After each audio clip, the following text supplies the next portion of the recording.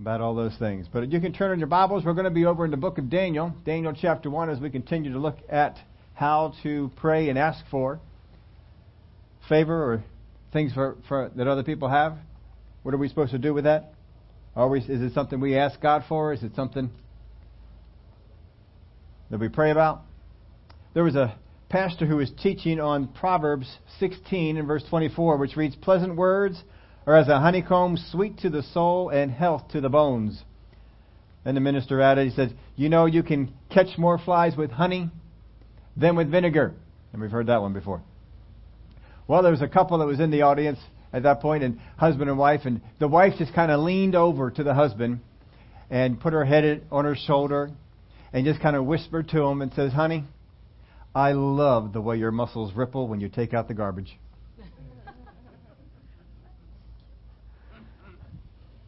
I'll tell you what, folks, if we were to spend more time on being pleasant, we would get a lot more favor in this life.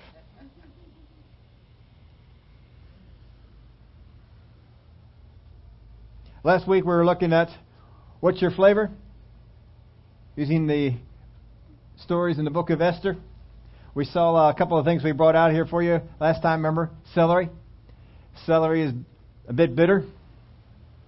Some people, like me, don't like it at all.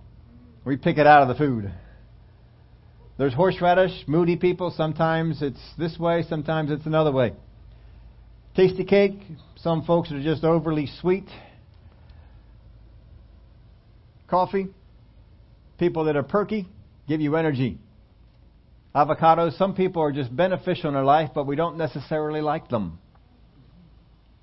Apple. Those folks that are steady. Good, beneficial, always the same. There are some other things we could have added in there. Just we don't want to make the list too long, but we could have put jalapeno peppers in there. Angry people. And you could have put any peppers between jalapenos and ghost peppers. I've heard ghost peppers are nasty, and I will never try one. I've seen the reactions people have had eating those things. Anybody never heard of ghost peppers? Oh yeah, keep them off your diet. You don't need those kind of things. I was thinking of bringing in some WD-40. People that are whiners and complainers just always seem to need to be treated. Always need to be cared for. Just wherever they're going, they're squeaking, they're squawking, or something. Just needs to seem like you carry a can of WD-40 and just keep spraying them. How about duct tape? Yeah, those people that are fixers, peacemakers, just always seem to be able to come into a situation and make it better, help it out. And you can keep on going and think of other things. But we're going to take a look at, you notice we got our box on our table here this morning. We have something inside there to show you here in just a little bit. But here in Daniel chapter 1, verse 1, we're really picking up verse 5, but I just don't like to jump in the middle of the chapter. So let's pick up at verse 1. In the third year of the reign of Jehoiakim, king of Judah, Nebuchadnezzar, king of Babylon, came to Jerusalem and besieged it, and the Lord gave Jehoiakim, king of Judah, into his hand, with some of the articles of the house of God, which he carried into the land of Shinar to the house of his God. And he brought the articles into the treasures of the house of his God, and the king instructed Ashpenaz, the master of the eunuchs, to bring some of the children of Israel, and some of the king's descendants, and some of the nobles, young men in whom there was no blemish, but good-looking, gifted in all wisdom, possessing knowledge and quick to understand, who had ability to serve in the king's palace, and whom they might teach the language and literature of the Chaldeans. So look at who they were looking for. They weren't just looking for some good-looking guys. They wanted young men in whom there was no blemish, but good-looking, gifted in all wisdom. How many of you have met some people that are not gifted in all wisdom? Possessing knowledge and quick to understand. How many of you know some folks that are not quick to understand? They would not make this group. Who had ability to serve in the king's palace. Now notice that not everybody can. Not everybody carries themselves the way that they should. Not everybody approaches the service of the king the way that they should. And whom they might teach the language and literature of the Chaldeans. And the king appointed for them a daily provision of the king's delicacies and of the wine which he drank, and 3 years of training for them, so that at the end of that time they might serve before the king. Now from among those of the sons of Judah were Daniel, Hananiah, Mishael, and Azariah. To them the chief of the eunuchs gave names. He gave Daniel the name Belteshazzar, to Hananiah Shadrach, to Mishael Meshach, and to Azariah Abednego. But Daniel purposed in his heart that he would not defile himself with the portion of the king's delicacies, nor with the wine which he drank. Therefore he requested of the chief of the eunuchs that he might not defile himself. Now God had brought Daniel into the favor and goodwill of the chief of the eunuchs. Now everybody pull out your bulletin. Look at the front cover. I put on your front cover of the bulletin a particular translation of it, and you'll notice that it says there that God gave Daniel. That's the ESV. Actually, it was the only one I could find anywhere on the internet that put this verse on a nice looking background that we could use in the bulletin. A lot of times they put them and they make them in such a way you can't use them, but this one was there. But I also wanted to emphasize a point. They translated it this way, and God gave Daniel favor with. Is that God's to give? Can God give your favor to anyone? No, it's not God's to give. It's your favor. If it's your favor, then it's up to you who you give it to. Isn't it? How many know we call it this way? We call salvation giving your heart to the Lord. Whose heart is it? It's your heart. Who gives it to the Lord? You do. If you are responsible for giving your heart to the Lord, why are you not responsible for giving anything else? It is your favor. Your favor will be given to whom you want. Now, some people are more spiritual, and some people are more carnal, and that favor can be influenced by non-spiritual factors. But do understand this. God's favor is not yours as a child of God. There is some favor that you will come into for that, but the stuff that most people are praying for comes as a result of you living a favorable lifestyle. I mean, we've all heard the explanation. You know, the kids are growing up. They got 4 or 5 kids in the family. And one of them says, I'm the favorite. I'm the favorite. Why is it that we can think that one is the favorite? And if we ever say that, if you ever hear one of the siblings say that and they begin to argue, what do they begin to argue about why they are the favorite? Well, I do this that mom and dad like. Well, yeah, but I do this that mom and dad. We all go through all the things that we know mom and dad like to see, and in me, they're seeing it. They're not seeing it in you. They're seeing it in me. In the Word of God, does the favor of God come upon all men equally? During the time of Abraham, whom did the favor of God come upon? Came upon Abraham. Later on, we find out with some of the descendants, what did he say about Esau? Jacob I've loved, but Esau I've hated. Now, we haven't gotten into that yet. We're going to get into that probably later on. But why is it that God would use such language? Because one did things in a way that drew the favor of God, and one did things that did not. That actually drew it away. We'll spend some time on that down the road. But you see, you have certain favor, a low level of favor, just being a child of God. But most of us want to get into a higher area of favor. And where does that come from? Was David more favored than all the sons of Jesse? Remember when Samuel came up to the first son? What did he say about the first son? I have not chosen him. You look on the outward, I look on the heart. What's God saying in that statement? What you see isn't what I consider to be important. It's down on the inside, and what I see on the inside is telling me, don't pick this guy. And he went down through all the sons until Samuel said, do you have any more? Did you leave one out? Well, there is one other. And as soon as he came, what did God say of him? He's the one. Anoint him. He is a man after my own heart.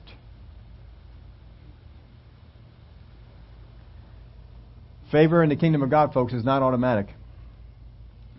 Nor is it something that you pray for. It is something that you walk in. See, that takes a little more effort. I don't always like that. Where do we leave off at? Verse 9. Now God had brought Daniel into the favor and goodwill of the chief of the eunuchs. Now because he had brought him into favor, how does Daniel walk into favor? He's got the eunuchs there. Remember last week we looked at Esther? Esther, of all the ones all the ladies that were brought in, she's the one that the head eunuch was drawn to. He gave her extra stuff, gave her the best room in the house. He was drawn to give that favor to her.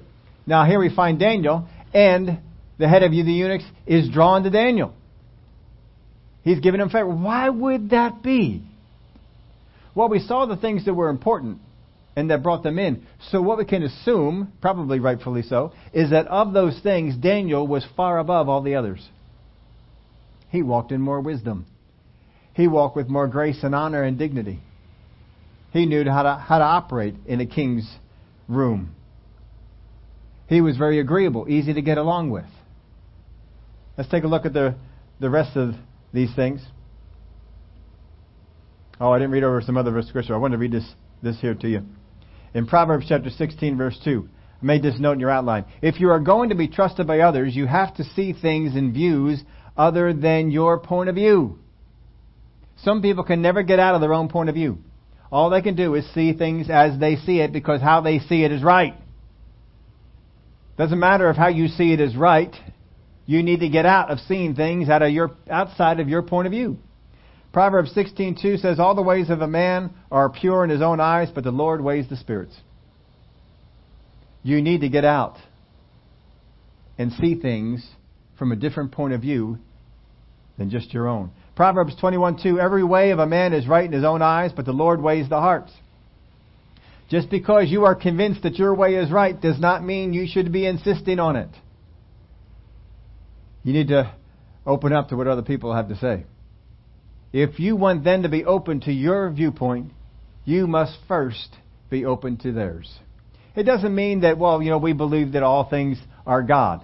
And we can. They're not talking about things like that. But if you just shut them down, why should they listen to you? You just say, you are some kind of stupid for believing that. They're just going to close them down from hearing from you. You can say things like, I understand that's where you're coming from. I don't. I have gone into a place where I found out that Jehovah God, He is a God like no other. And you begin to go on and talk about your God. Instead of putting down their viewpoint, you talk about your God. You will get a whole lot more favor. Let's go on here. I'll put this in your outline for you. I want you to write this down. Others will not favor whom they do not trust.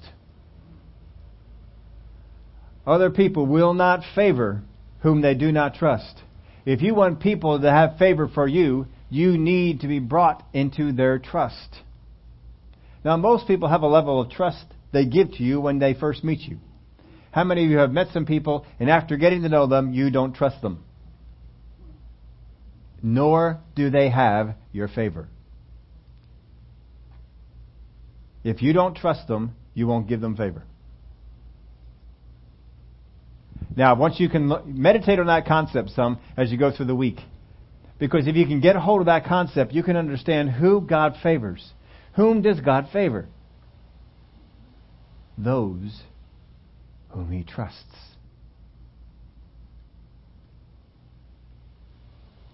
Take you back to a parable. Parable of the minas. To one guy He gave 1. To one guy He gave 5. To one guy He gave 10. The one who had 10 came back and brought how many? 10 more. The one who had 5 came back and brought back how many? 5 more. The one who had 1 came back and brought back how many? Just what he received.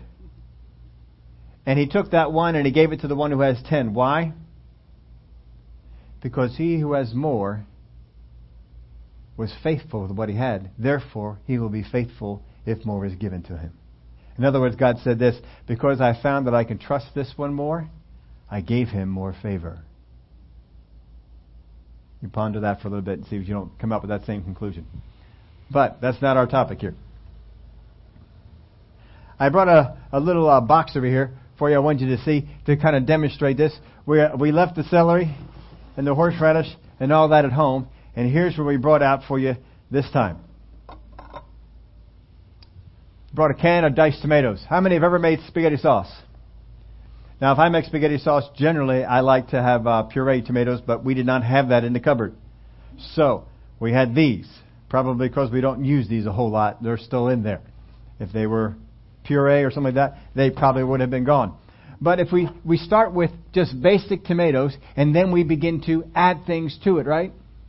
But most people don't do it this way. Most people, and I would have brought a jar, but they're a little bit more fragile, so I brought a can. So just picture it as a jar of Prego or something like that.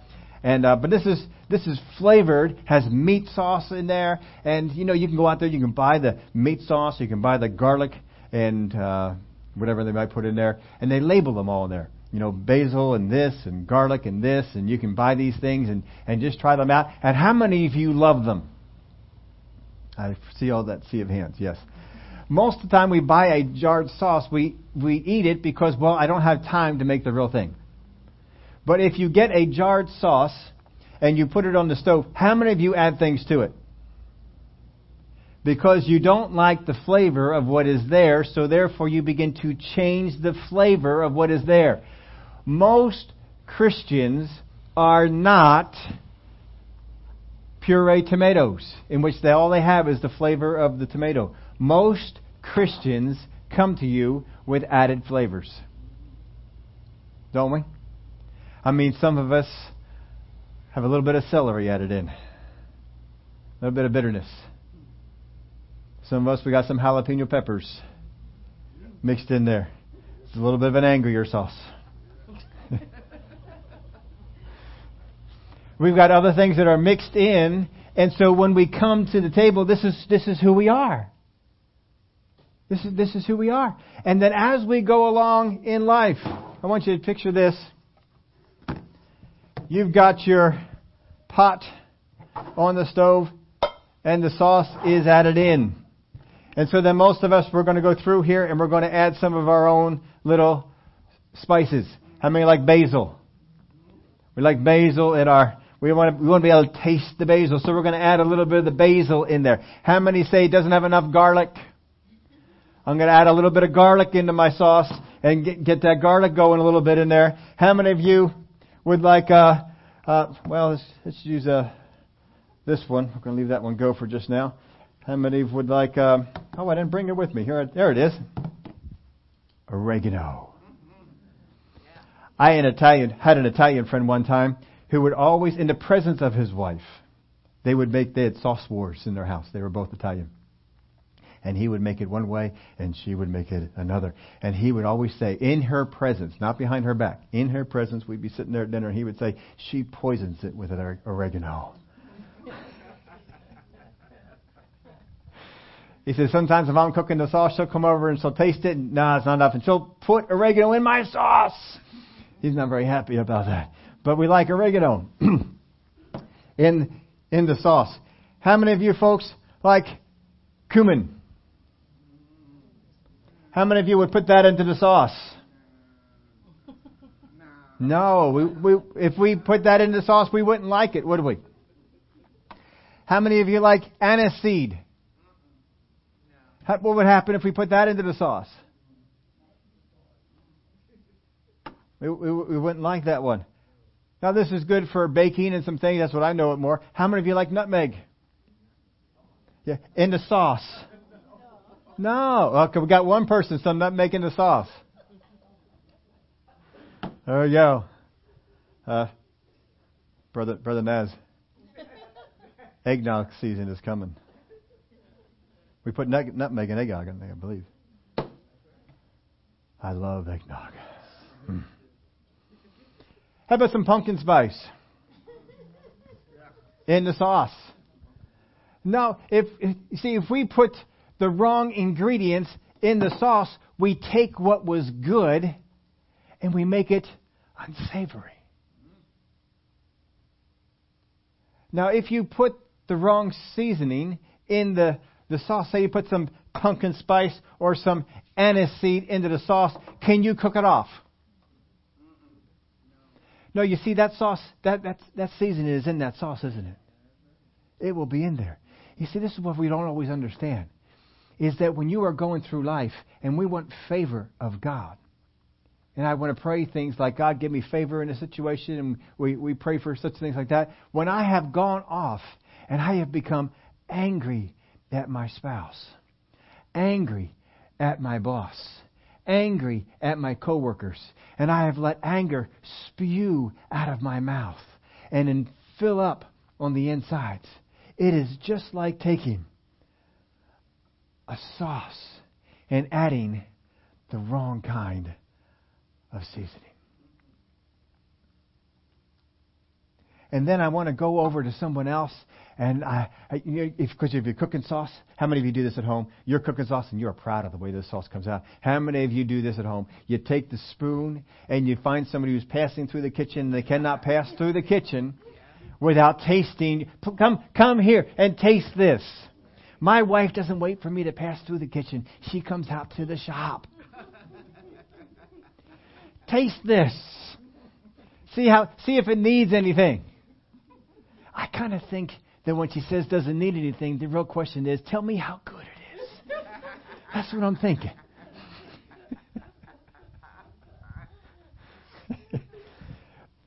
But we want other people to sample and to taste it. And if they say, ooh, we don't like that. We don't like that sauce is not gaining their favor. And they don't want to eat that later on. We want it to gain favor. You see, I want to be favorable. But if I keep bringing in nasty ingredients and having them part of me, it influences other people when they get near them. Because they say, I'm picking up. Did you put cumin in the sauce? Man. I mean, is that anise seed that I taste? You put that in your spaghetti sauce? My wife puts it into these things they call pizzelles. It's apparently an Italian traditional cookie that they make, and they put anise seed in it. I despise anise seed. If you're going to make, she knows, if you're going to make a batch of pizzelles, leave the anise seed out. Because I will not touch them if they have that ingredient in there. There are certain ingredients I don't like. I know some of you folks do, and I'm sorry. Not really. If you put curry in anything, I don't care what it is, I don't like curry. Some people love it. How many folks right here, you love curry? There you go. See, you love it. I don't like it. I don't like it at all. I don't like it a little bit. I will go hungry. My family loves to go to a restaurant that's special, one of those restaurants that has curry in everything. I went with them one time and said, I'm not going to eat. Because I know they have curry in everything. So I said, I'm just going to go and sit with you all and just enjoy the family time. And so I sat and I got ill. I said, I will not go to the restaurant with you when they put curry in everything. So I stay away from there. So they all know. And they all like that restaurant. Those kind of restaurants. They all love them. Love them. Can't wait to go there. If Dad's not going with us, let's go over here. If Dad's not going, we can go out to the Oriental restaurant and have some fun. If I'm going, I restrict, Mexican, Italian. What else do you have to go out for? I don't know. But Chinese. And we do not go out for Chinese. You may go out for Chinese. If they go out for Chinese and bring it home, there are 2 Chinese dishes I will eat. And they usually get both of them so that I have something to eat. But I'm just not then I'm very happy with my limited scope of foods that I eat. Don't try and broaden my horizons. Very happy. And I'm happy that you like stuff that I don't like. Somebody's got to eat those things.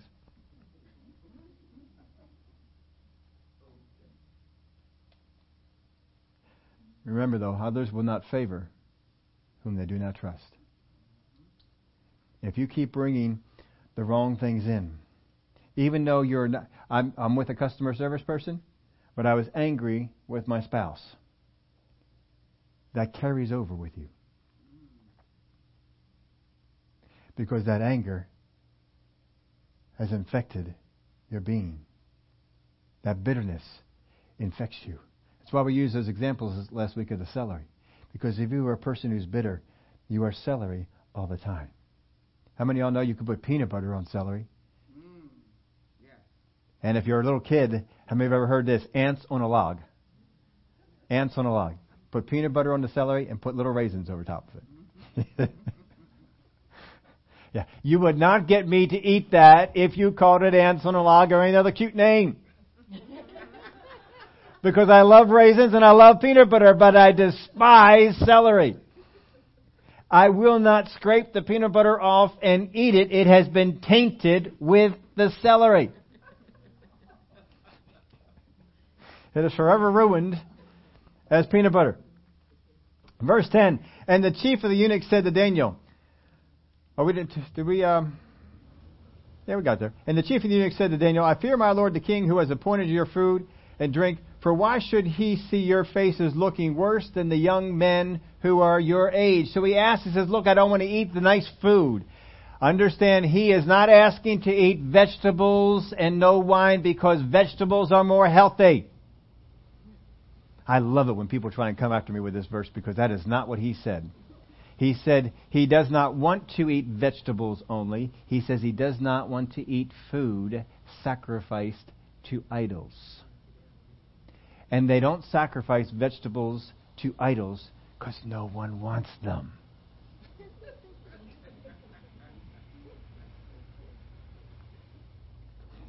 No, I'm just having fun with you. I do eat some vegetables. But they don't sacrifice them to idols. So he knew as far as foods that he can eat and not have to be concerned about was this in the ceremony to the idols or not. It would be vegetables. They didn't sacrifice all meat to the idols. But Daniel didn't want to be picking through which one was and which one wouldn't be. He didn't want to go through which wine was dedicated to the idols and which one wasn't. He just said, I'll just eliminate that and we'll deal with it over here. So he had favor, and so he asked to be excused from drinking the wine and eating the meat. And he says, look, I'm not asking for a special diet. I'm not asking you to go out and to do something. This is what I want. Just give me the vegetables. That's it. Just give me the vegetables, water, bread, whatever it might be. Just give me those things. And so he's concerned. He says, I'm responsible to make sure that you guys look good. And I'm afraid that you guys are not going to look good, and they're going to come back to me and say, how come these guys look so skinny and unhealthy? So Daniel said to the steward whom the chief of the eunuchs had set over Daniel, Hananiah, Mishael, and Azariah, please test your servants for 10 days and let them give us vegetables to eat and water to drink. Then let our appearance be examined before you and the appearance of the young men who eat at the portion of the king's delicacies. And as you see fit, so deal with your servants. So he contended with them in this matter, and that they tested them for 10 days. Now look at what Daniel does. This is a strong conviction for him that he would not eat meat sacrificed to idols. Strong conviction for him. But he doesn't get objectionable. He doesn't get nasty. He doesn't start pulling in ingredients that have no bearing in the sauce. He stays pleasant. He has been pleasant up to this time. That's what's got him the favor. But he continues on being pleasant. And he says, look, I understand you have a job to do, and I don't want to interfere with your job. So, tell you what, how about if we do this? 10 days, we're looking at a 3-year program here that we're in. 10 days is not going to be a bad thing. Let's look at it for 10 days. You test us out. And at the end of the 10 days, you look on us and you decide. How many of you are willing to do that? I'll tell you what, I know a whole lot of people that are willing to say what Daniel said, are not willing to live it. Because if you went through the 10-day test and he came back and said, I'm sorry, I don't see that you're any better, I see that you're worse, and I'm going to go back to what we're doing, I'd say most Christians would say, well, fine then, I'm not going to eat. And they would rebel. I don't see that in Daniel at all. Daniel, I say, if the guy came back and said, I'm sorry, but this is what you need to eat, I think he would have found peace with God to go ahead and do. God, you know that I gave it a try to stay. This is my conviction. I don't want to do this, but I am not in a place where I can decide. Someone else is deciding for me. And I think he would have been okay with that and going, and I think God would have been just fine with it too. But you see, a lot of Christians, we get just objectionable. You cannot make me eat those things. No. And they would get objectionable. They would get nasty. And that's why they're not walking in the favor of God, because they get nasty. They get objectionable. They bring in other things that they should not bring in, and their flavor becomes tainted with something that's not right.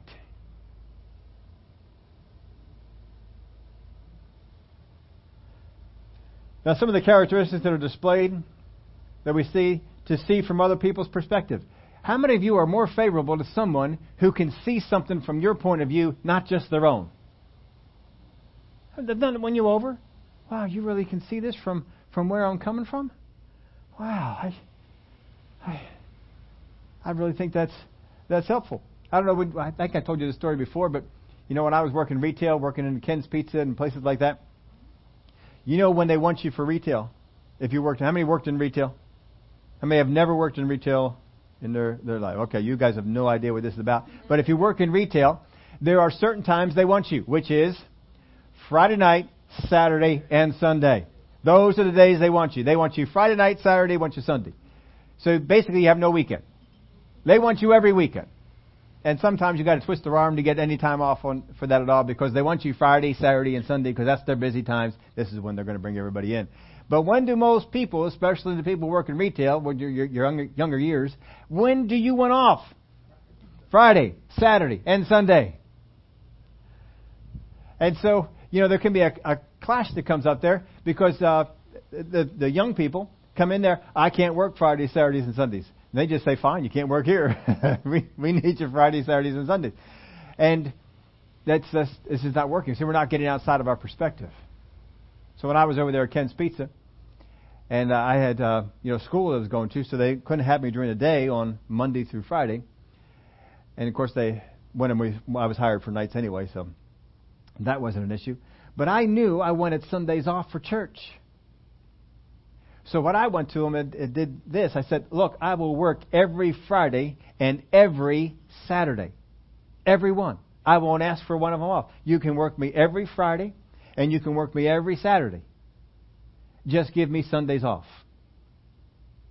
And they were agreeable to that. They said, well, that's fine. You see, I gave them something and then they gave me something back. Be pleasant, be agreeable. Look at it from their perspective. This is when all the business is in here. This is when they need people in. So I gave them a workable solution. I never did ask for a Friday or Saturday. I worked them all the time. And Sundays they gave me off. And it worked out real well. But sometimes you've got to be able to get out and see things from other people's perspective. You may not agree with it. You don't have to agree with it to see their perspective. All you have to do is see it from there and be able to discuss it. You will open up doors. You'll open up favor just by doing that. Another characteristic displayed by Daniel was to be submissive, not problematic. He's not creating problems. He's submitted to the thing. I'm not creating a problem here. I'll submit to whatever it is that you decide. Some people say that, but then as soon as you go against what they think you ought to do, as soon as you go against their viewpoint, then they become disagreeable. That's not good if you're trying to get favor. To trust other people. If you want favor from other people, you also need to trust other people. Sometimes we have no trust in other people. Well, no one else can do it right but me. If you have that attitude, no one else can do it right but me. And if they're out there trying to do it and trying to do something, and you keep picking on, how many of you like people to stand over your shoulder and say, that's not right, that's not right, you're doing it wrong. We don't like that, do we? No, that's not gaining favor from them because they know you don't trust me. If you want other people to give you favor, you must also be willing to give them trust. If you want favor. And if you don't trust these people over here, it will affect the favor you want in an entirely different area because you have altered the sauce. You made it an angry sauce. You made it a bitter sauce. Whatever it might be that you've done, you've altered the sauce. To yield to their judgment. You need to sometimes step back and yield to someone else's judgment. Well, I don't quite see that here, but you're real convinced of this and you see it more than I, and you yield to that. Let's go ahead and try it your way. Let's go ahead and go in this direction. If you will yield to their judgment, what are they likely to do for you? Yield to yours. But you see, some people go around and all they want is you to yield to their judgment. But they never yield themselves. That builds up a lack of trust and also what's to do for favor? Takes me out of the favor of that person. You can pray all you want to. You're not getting the favor. So this is part of the way of favor. This isn't all of it, but that's part of the way of favor. You need to operate yourself, carry yourself in this way. I put this in your outline for you. Favor is intended for more than getting the food you want. If favor for you does nothing more than get you extra cornbread at the restaurant, your favor is not working the way it needs to be. Your favor needs to do more than get you the food that you want, get you the service that you want. And here's where we pick up in verse 15. At the end of 10 days, their features appeared better and fatter in flesh than all the young men who ate the portion of the king's delicacies. Thus the steward took away their portion of delicacies and the wine that they were to drink and gave them vegetables. As for these 4 young men, God gave them knowledge and skill in all literature and wisdom, and Daniel had understanding in all visions and dreams. Now at the end of the days, when the king had said that they should be brought in, the chief of the eunuchs brought them in before Nebuchadnezzar. Then the king interviewed them, and among them all, none was found like Daniel, Hananiah, Mishael, and Azariah. Therefore they served before the king, and in all matters of wisdom and understanding about which the king examined them, he found them 10 times better than all the magicians and astrologers who were in all his realm. Thus Daniel continued until the first year of King Cyrus. So because they walked in this way, it changed the way that they operated. It changed the way they absorbed information. It changed the way they absorbed wisdom. And the king said, these guys are 10 times better. And it's not because they ate vegetables. It's because they walked in the way of favor. They grew in favor with God, and they grew in favor with men. And God put more and more on them because they walked in a way that showed they could handle it. Now in the second year of Nebuchadnezzar's reign, Nebuchadnezzar had dreams, and his spirit was so troubled that his sleep left him. Then the king gave the command to call the magicians, the astrologers, the sorcerers, and the Chaldeans to tell the king his dream. So they came and stood before the king, and the king said to them, I have had a dream, and my spirit is anxious to know the dream. Then the Chaldeans spoke to the king in Aramaic, O king, this is where... Have you ever watched Hunt for Red October? How many have never seen Hunt for Red October? All right, you don't have to go home and see it. But it is a fantastic movie. In the Hunt for Red October, starts off in 2 languages. It starts off in English and Russian. And at one point in the movie, it switches to all English. How many of you remember what that point was? It was out in the cabin as they began to read some things, and he brought out a scripture, and as soon as he read the scripture, he switched over to English. And from that point out, the Russians spoke English, and they didn't have to have the subtitles throughout the whole. It was the most remarkable change I had ever seen in a movie. I loved the way that they did it. It's exactly what happens here. Daniel has written in the natural language of the Old Testament writers until we get to this spot, and there it switches to Aramaic. I believe it's the only book we have that's not in the Hebrew. When it says that they spoke to him in Aramaic, he switches over to the Aramaic language, and he carries out the whole rest of the book in that language. The king answered and said to the Chaldeans, my decision is firm. If you do not make known the dream to me and its interpretation, you shall be cut in pieces, and your houses shall be made an ash heap. However, if you tell the dream and its interpretation, you shall receive from me gifts, rewards, and great honor. Therefore, tell me the dream and its interpretation. They answered again and said, let the king tell his servants the dream, and we will give its interpretation. The king answered and said, I know for certain that you would gain time, because you see that my decision is firm. If you do not make known the dream to me, there is only one decree for you. For you have agreed to speak lying and corrupt words before me till the time has changed. Therefore tell me the dream, and I shall know that you can give me its interpretation. Now, if you've been through the stuff we've done on Daniel, you know this already. But if you haven't, we'll just refresh you on this. Many people have taught the book of Daniel that the king forgot the dream. How many have ever heard that? The king forgot the dream. And that is not what has gone on here at all. The king has not forgotten the dream. The king does not trust his wise men, because he feels they have spoken lies to him before. And that's why that verse is right there. I know you'll lie to me. He does not trust them. If he does not trust them, what have they also lost out on? Favor. And you're going to see that here coming up. They have no favor with the king at all. He has lost his trust to them. And he says, the only way I'm going to get that trust back is if you first tell me the dream. Then I know you're qualified to tell me its interpretation. Because if he forgot the dream, they could make up anything. But they knew they couldn't make up anything because he still remembered the dream. He says, no, you guys tell me the dream, and then I will know that you're qualified to tell me its interpretation. Then the Chaldeans answered the king and said, there is not a man on earth who can tell the king's matter. Therefore no king, lord, or ruler has ever asked such things of a magician, astrologer, or Chaldean. Now they're going to say some things here that's going to get him really mad. It is a difficult thing that the king requests, and there is no other who can tell it to the king except the gods, whose dwelling is not with flesh. What is he paying them for? They are on staff so that if he has a question of the gods, they can find out what the answer is.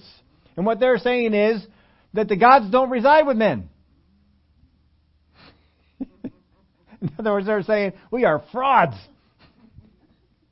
Gods don't reside with men. For this reason, the king was angry and very furious and gave a command to destroy all the wise men of Babylon. How many know this is not walking in favor? So the decree went out and they began killing the wise men. And they saw Daniel and his companions to kill them. So the decree went out. Wise men are already dying. Daniel does not stop all the wise men from dying. Wise men are already being killed. They're just being brought up and slaughtered.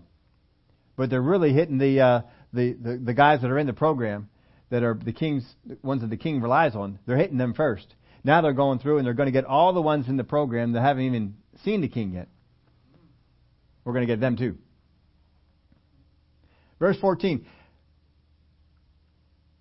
Then with counsel and wisdom, Daniel answered Arioch, the captain of the king's guard, who had gone out to kill the wise men of Babylon. He answered and said to Arioch, the king's captain, why is a decree from the king so urgent? Then Arioch made the decision known to Daniel. Now, if you were Daniel, said he answered them with wisdom, if you were Daniel, how many of you would be asking, oh, what's the rush? How many of you asking more questions like, why are you going to kill me? You said I was doing so well. Why are you going to kill me? Why do you want us to die? Why are you doing... How many of us are asking those kind of questions? He didn't do that.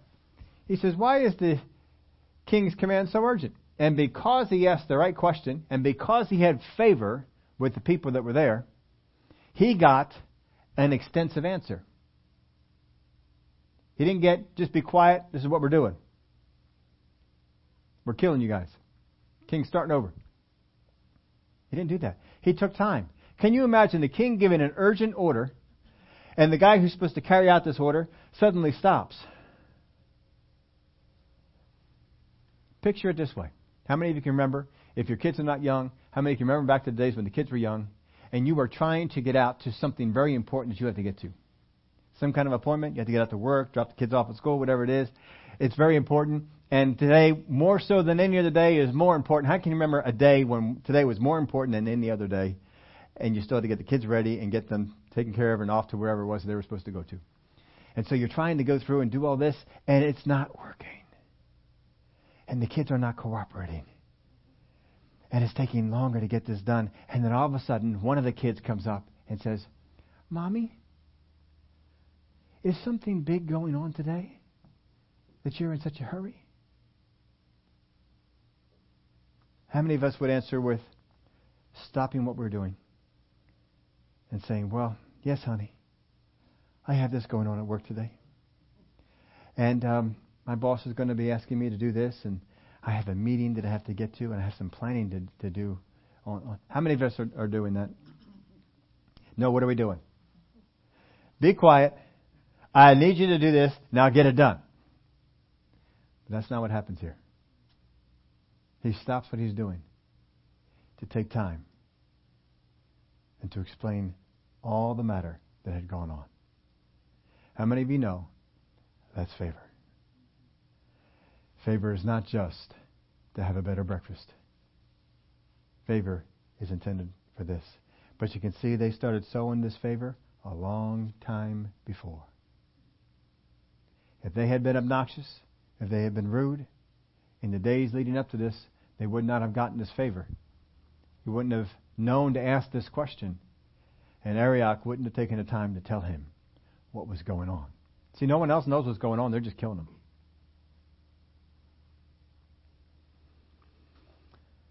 Then Arioch made the decision known to Daniel.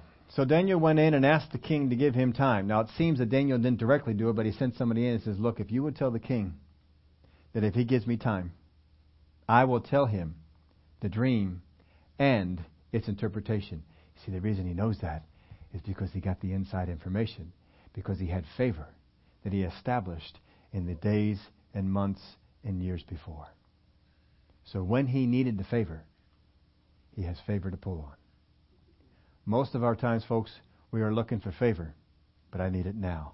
And I haven't sowed anything for favor at all. So Daniel went in and asked the king to give him time that he might tell the king the interpretation. Then Daniel went to his house and made the decision known to Hananiah, Mishael, and Azariah, his companions, that they might seek mercies from the God of heaven concerning this secret, so that Daniel and his companions might not perish with the rest of the wise men of Babylon. Then the secret was revealed to Daniel in a night vision, so Daniel blessed the God of heaven. Now the purpose here was not to save all the wise men. Is that we don't want to die with them. But after he gets it, now if you were in Daniel's shoes, and they're ready to wipe out all the wise men because of this, and then you get the vision of the dream and its interpretation. How many of you, as soon as you got it, thank you, God, and you are off? Daniel doesn't do that because of how he is. He operates in favor because he knows what's important. And he does those things. And so after he gets this, he takes time to bless God. Daniel answered and said, blessed be the name of God forever and ever, for wisdom and might are his. And he changes the times and the season. He removes kings and raises up kings. He gives wisdom to the wise and knowledge to those who have understanding. He reveals deep and secret things. He knows what is in darkness. The light dwells with him. I thank you and praise you, O God of my fathers. You have given me wisdom and might, and have made known to me what we asked of you, for you have made known to us the king's demand. Therefore Daniel went to Arioch, whom the king had appointed to destroy the wise men of Babylon. He went and thus said to him, do not destroy the wise men of Babylon. Take me before the king, and I will tell the king the interpretation. Then Arioch quickly brought Daniel before the king and said thus to him. Now watch this. I have found a man of the captives of Judah who will make known to the king the interpretation. I have found a man. Did he find him? No, Daniel found him. How many of y'all know people who like to grab all the glory they can? Those people do not get favor.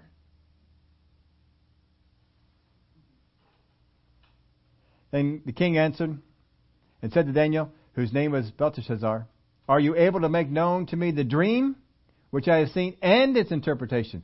Because Arioch just said he's going to make known the interpretation. He says, I want to know the dream and the interpretation. Daniel answered in the presence of the king and said, the secret which the king has demanded The wise men, the astrologers, the magicians, the soothsayers cannot declare to the king. That is not good. That's a not good way to open this, is it?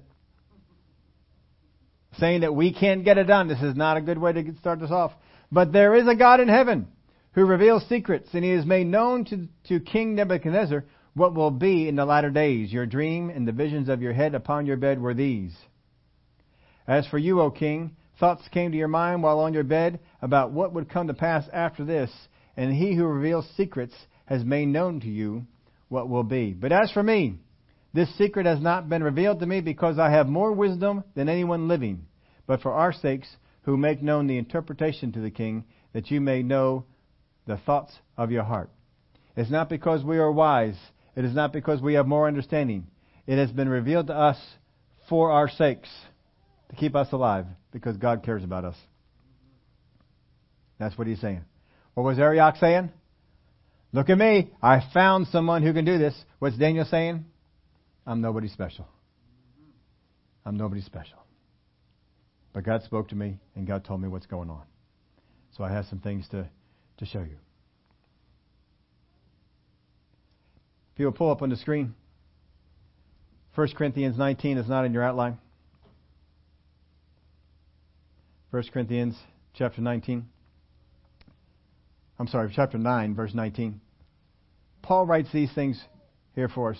For though I am free from all men, I have made myself a servant to all, that I might win the more. And to the Jews, I became as a Jew, that I might win Jews. To those who are under the law, as under the law, that I might win those who were under the law. To those who are without law, as without law, not being without law toward God, but under law toward Christ, that I might win those who are without law. To the weak became as weak, that I might win the weak, have become all things to all men, that I might by means save some. He becomes all things. I have become all things to all men, that I might by all means save some. What does Paul mean by this? I have become all things. All things. We're going to close this off with looking at this verse of Scripture. I put in your outline here, and I didn't give you any blank lines. I just gave you a whole lot of blank space. You can write down as much of this as you want to. I want to give you some ingredients that make for you to be unfavorable. If you will bring these ingredients into your life, you will not have favor with the people around you. In fact, the more of these things you bring in, or the stronger you bring them in, you will not have favor with the people around you. So that would mean that if you didn't do these things, or if you did the opposite, what would you have? Favor. So you write down what you want to write down, or just listen, however you want to go. But here's someone we already covered. Anger. Anger. Bring in anger. Get angry at the people that are around you, and you will bring unfavor into your life. Remember Ruth? She got favor with someone, didn't even meet. Esther had favor with people, never even met before. But she had favor. Why? Because she pulled these things out of her life. She wasn't walking these things. Anger is one. Strife. How many of you know people, wherever they go, they stir up strife? If you go over to their house, strife just comes up. They're just bringing strife in about this, strife in about this. How many of you look favorably to getting together with those people? Then why would you think that people will look favorably to getting together with you if what you bring in is strife? Jesus says, blessed are the peacemakers. Bitterness. You know people that every time you get together with them, they talk about being bitter. They're the celeries. You know they're celery. You know if you go over there, you're going to have celery. Celery is going to be in the air. Whether you like it or not, there's going to be celery. Now, not everybody despises celery. How many of y'all know that just because people are bitter doesn't mean they don't have any friends? They do have friends. Other bitter people. Because they like to get together and talk about their bitterness with this person and that person and this thing over here. Self-seeking people. Self-seeking would be another ingredient. You should not be seeking things for yourself. Seek out the things that benefit others. Isn't this a teaching of Jesus? Don't just seek for what benefits you. Look for what benefits other people. How many of you know people? All they do is seek out what they can get for themselves. And when you see them coming, what are you thinking? Oh, no. Oh, no. How many of you know people always asking for something? They need a handout. They need help. They're always asking for something. Every time you see them, they're asking for something. They never ask to help other people. They're just always asking for something on their own. And you see them coming, what do you think? Oh, I got to get out of here. I got to get out of here. They're going to ask me for something. I know it. And I don't feel like saying no, but I don't feel like doing whatever it is. Whatever it is they want, I don't want to do it. I don't want to give them money. I don't want to give them time. I don't want to give them help. I don't want to give them advice. They don't take the advice. The money doesn't seem to ever do any good. They're self-seeking people. Don't be a self-seeking person. Get into a situation. Look for how you can help benefit other people. Because then you will have favor. How many of you have some people in your life, it seems like they can't do enough for you? Don't we have more favor when we look upon them? Don't we see them and say, oh, look who's coming. How you doing?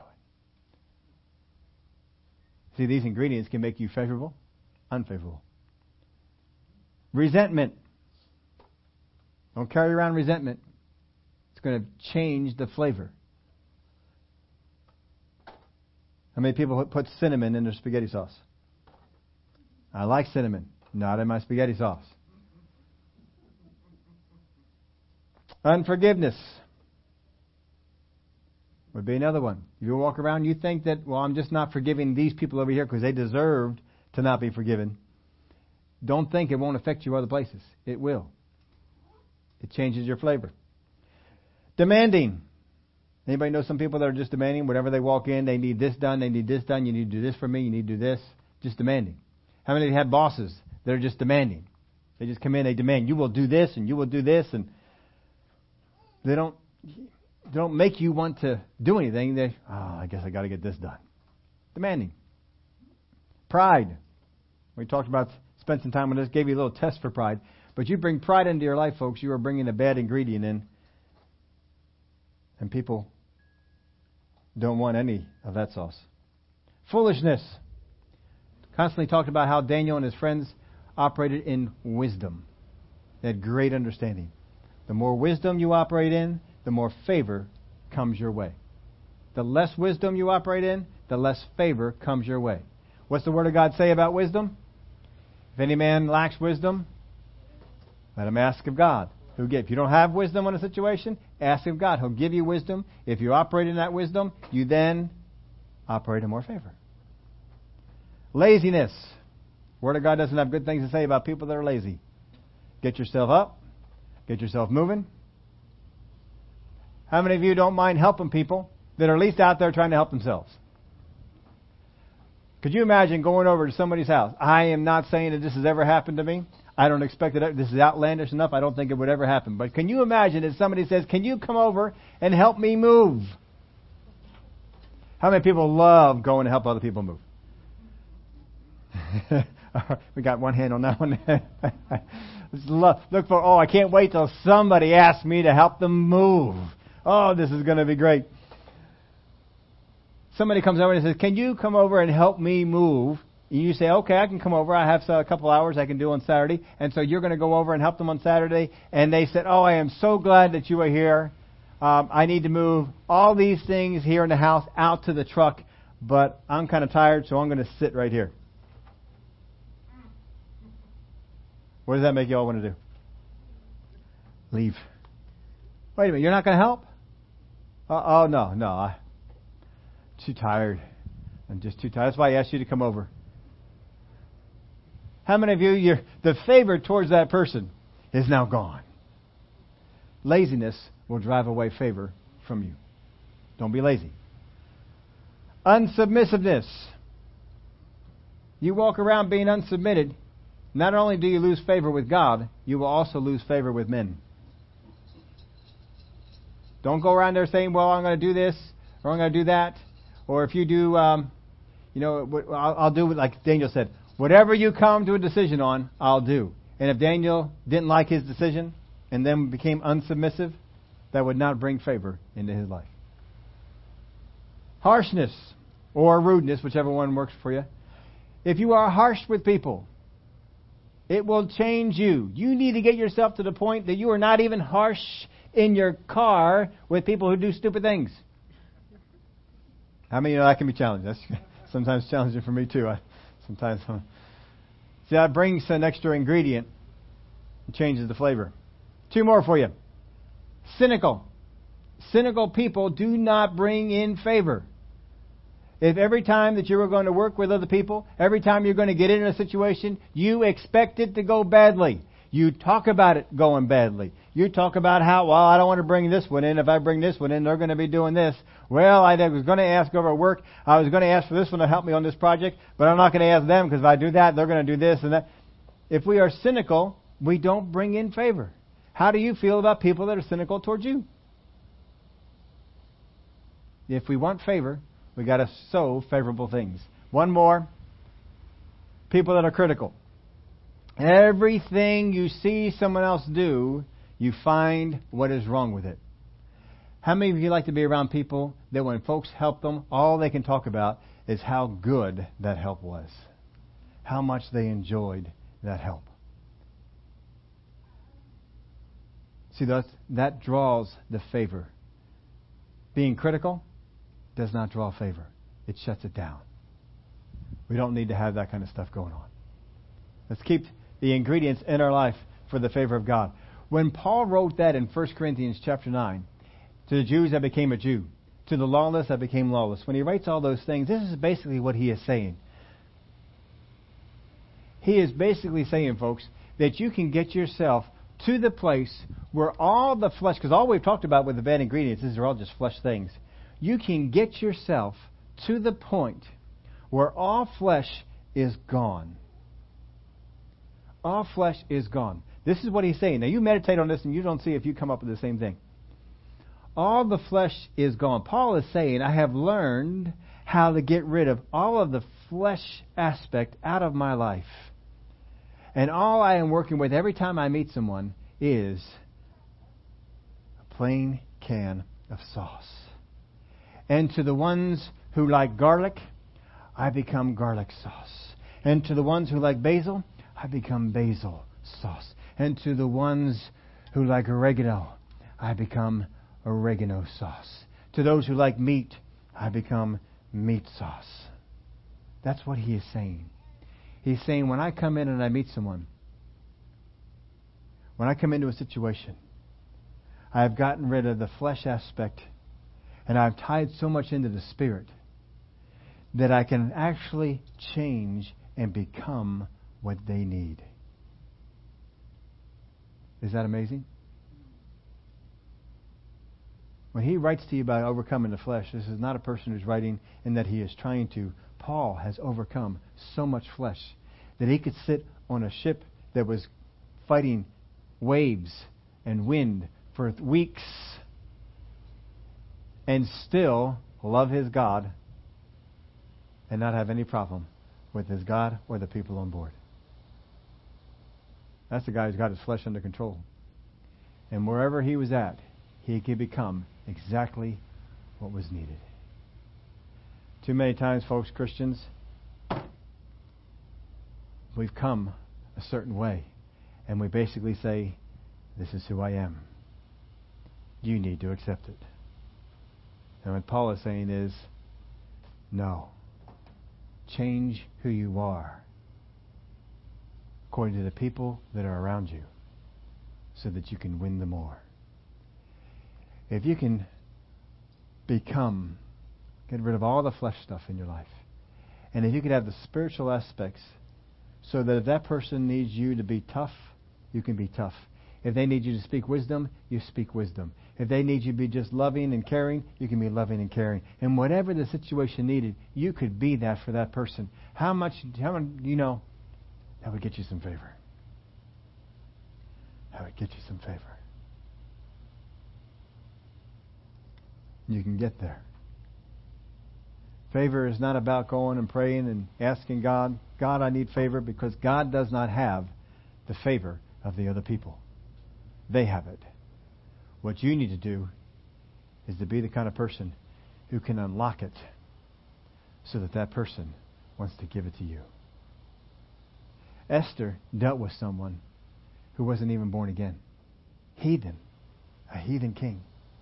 Daniel is dealing with heathens throughout the kingdom. Idol worshippers. Heathens. And yet, he was able to work himself to a place where they desired to give him things. They looked on him favorably. There is no one in your life that God cannot put you in the best position to receive favor from them, even if no one else has ever had favor from them before. God can do it. Doesn't mean that everyone's going to love you. Not everybody loves Jesus. But He can help you get to that place where favor is given to you. One more thing in your outline here. Once you put these bad ingredients in the pot, folks, they will continue to flavor that pot. You need to keep them out. You need to keep them out. Don't be angry today and expect to have favor tomorrow.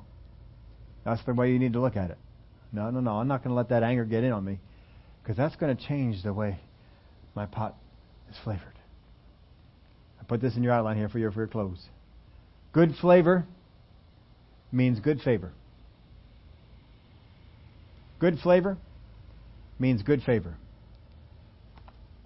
If you can get yourself that you have a good flavor about you, that when people meet it, I love being around them. I just feel so good when I'm around them. Those are the people that are going to give favor to you. And you'll be like Daniel, and you'll have confidence to ask for it. Daniel asked for favor. He put a demand on that favor.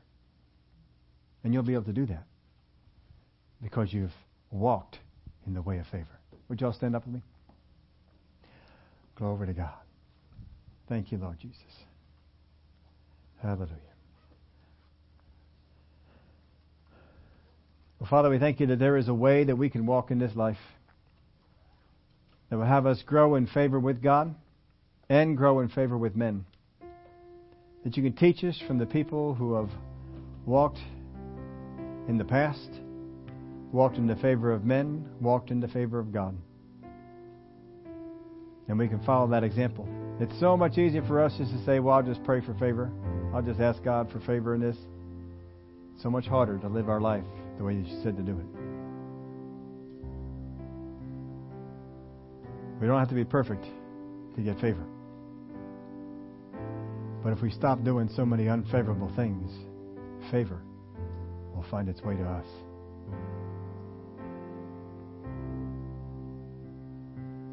Maybe that down the road you have situations that favor that we walk in can be used for your kingdom. People like Ruth, even more so with Esther, and even more with Daniel. How the favor they walked in changed the course of history. We want to be prepared. We want to be ready. By doing those things now that bring favor to us. So when we come upon that day, we wake up to find that all the wise men are being slaughtered around us, that we have the favor to put a stop to it. Give you the praise and the glory for it. For you would bring us into a place of great favor, and we would follow. Give you the praise and the glory for it. With every head bowed. If you're here today and you say, I have allowed some bad ingredients into my life. I need to extract those bad ingredients and put in the good. If you're here today and you say, yep, I know of a couple of the bad ingredients God has shown me just here right now. Just raise your hand up. Say, yeah, that's me. I pray for you folks. Glory to God. Father God, you see the hands that are up. I thank you that for each one of us, Father, as you show us these negative things that are in our life, you show us how to get them out. You show us how to remove them and to bring in those traits that are good. That we no longer go through life thinking that I can just be angry and bitter and ornery and rude, harsh anytime I want to and not have any effect on me. But I realize that down the road, the unfavor I walk in is because of what I sowed in the days before. Father, we want to sow good things, that we can obtain favor when we need it. Not just for the right kind of foods, like it started off with Daniel, but things that would shape kingdoms and prophecies and rulers. Thank you, Father. You have much planned for us.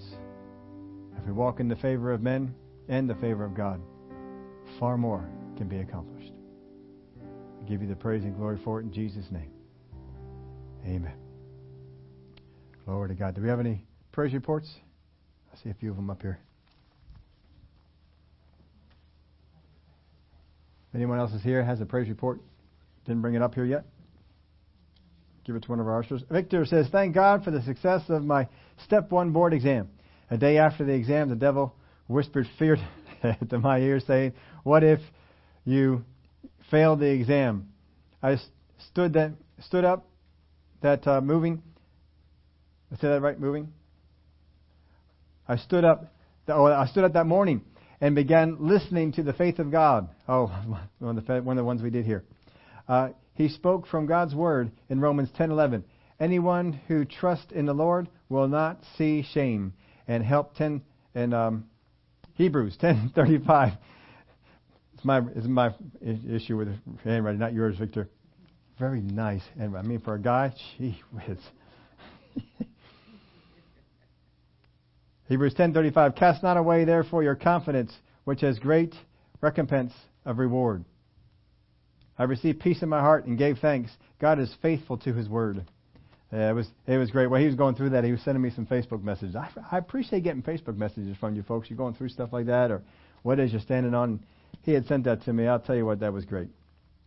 I enjoyed hearing that. I'm glad he shared it here with you. Jolly. My religious accommodation request has gone up my chain of command. I believe it's coming down to a resounding approved. Miss you all. We miss him too when he's not here. I heard that he told me this before. Does he have a date when he expects it to come down? No. Okay. So we are still waiting on that one. All right, let's stand up one more time. As you head out, bless some people before you go. Wednesday, we're still in the book of Hebrews. We are up to chapter 2. We're picking up on there. If you can't make it on Wednesday night and like to tune in, we are broadcasting it on Facebook. Just tune into Facebook Live. Go to the church webpage. It should pop up there for you. I believe that if you have liked the page or following the page or whatever you have to do, that you should get a notice on your Facebook feed that Zoe Christian Fellowship or someone from here, depending on who posted it, is live now. Anybody getting those notifications? A couple of people. All right. If you're not set up right on the page. Bring your phone in and get yourself set up right on it. If you want to get those notifications, and you can do that. So that's on Wednesday, and then coming up, nothing else coming up on this particular weekend. But we'll have church, of course, here on Sunday. Great to see you all. Bless some folks before you go.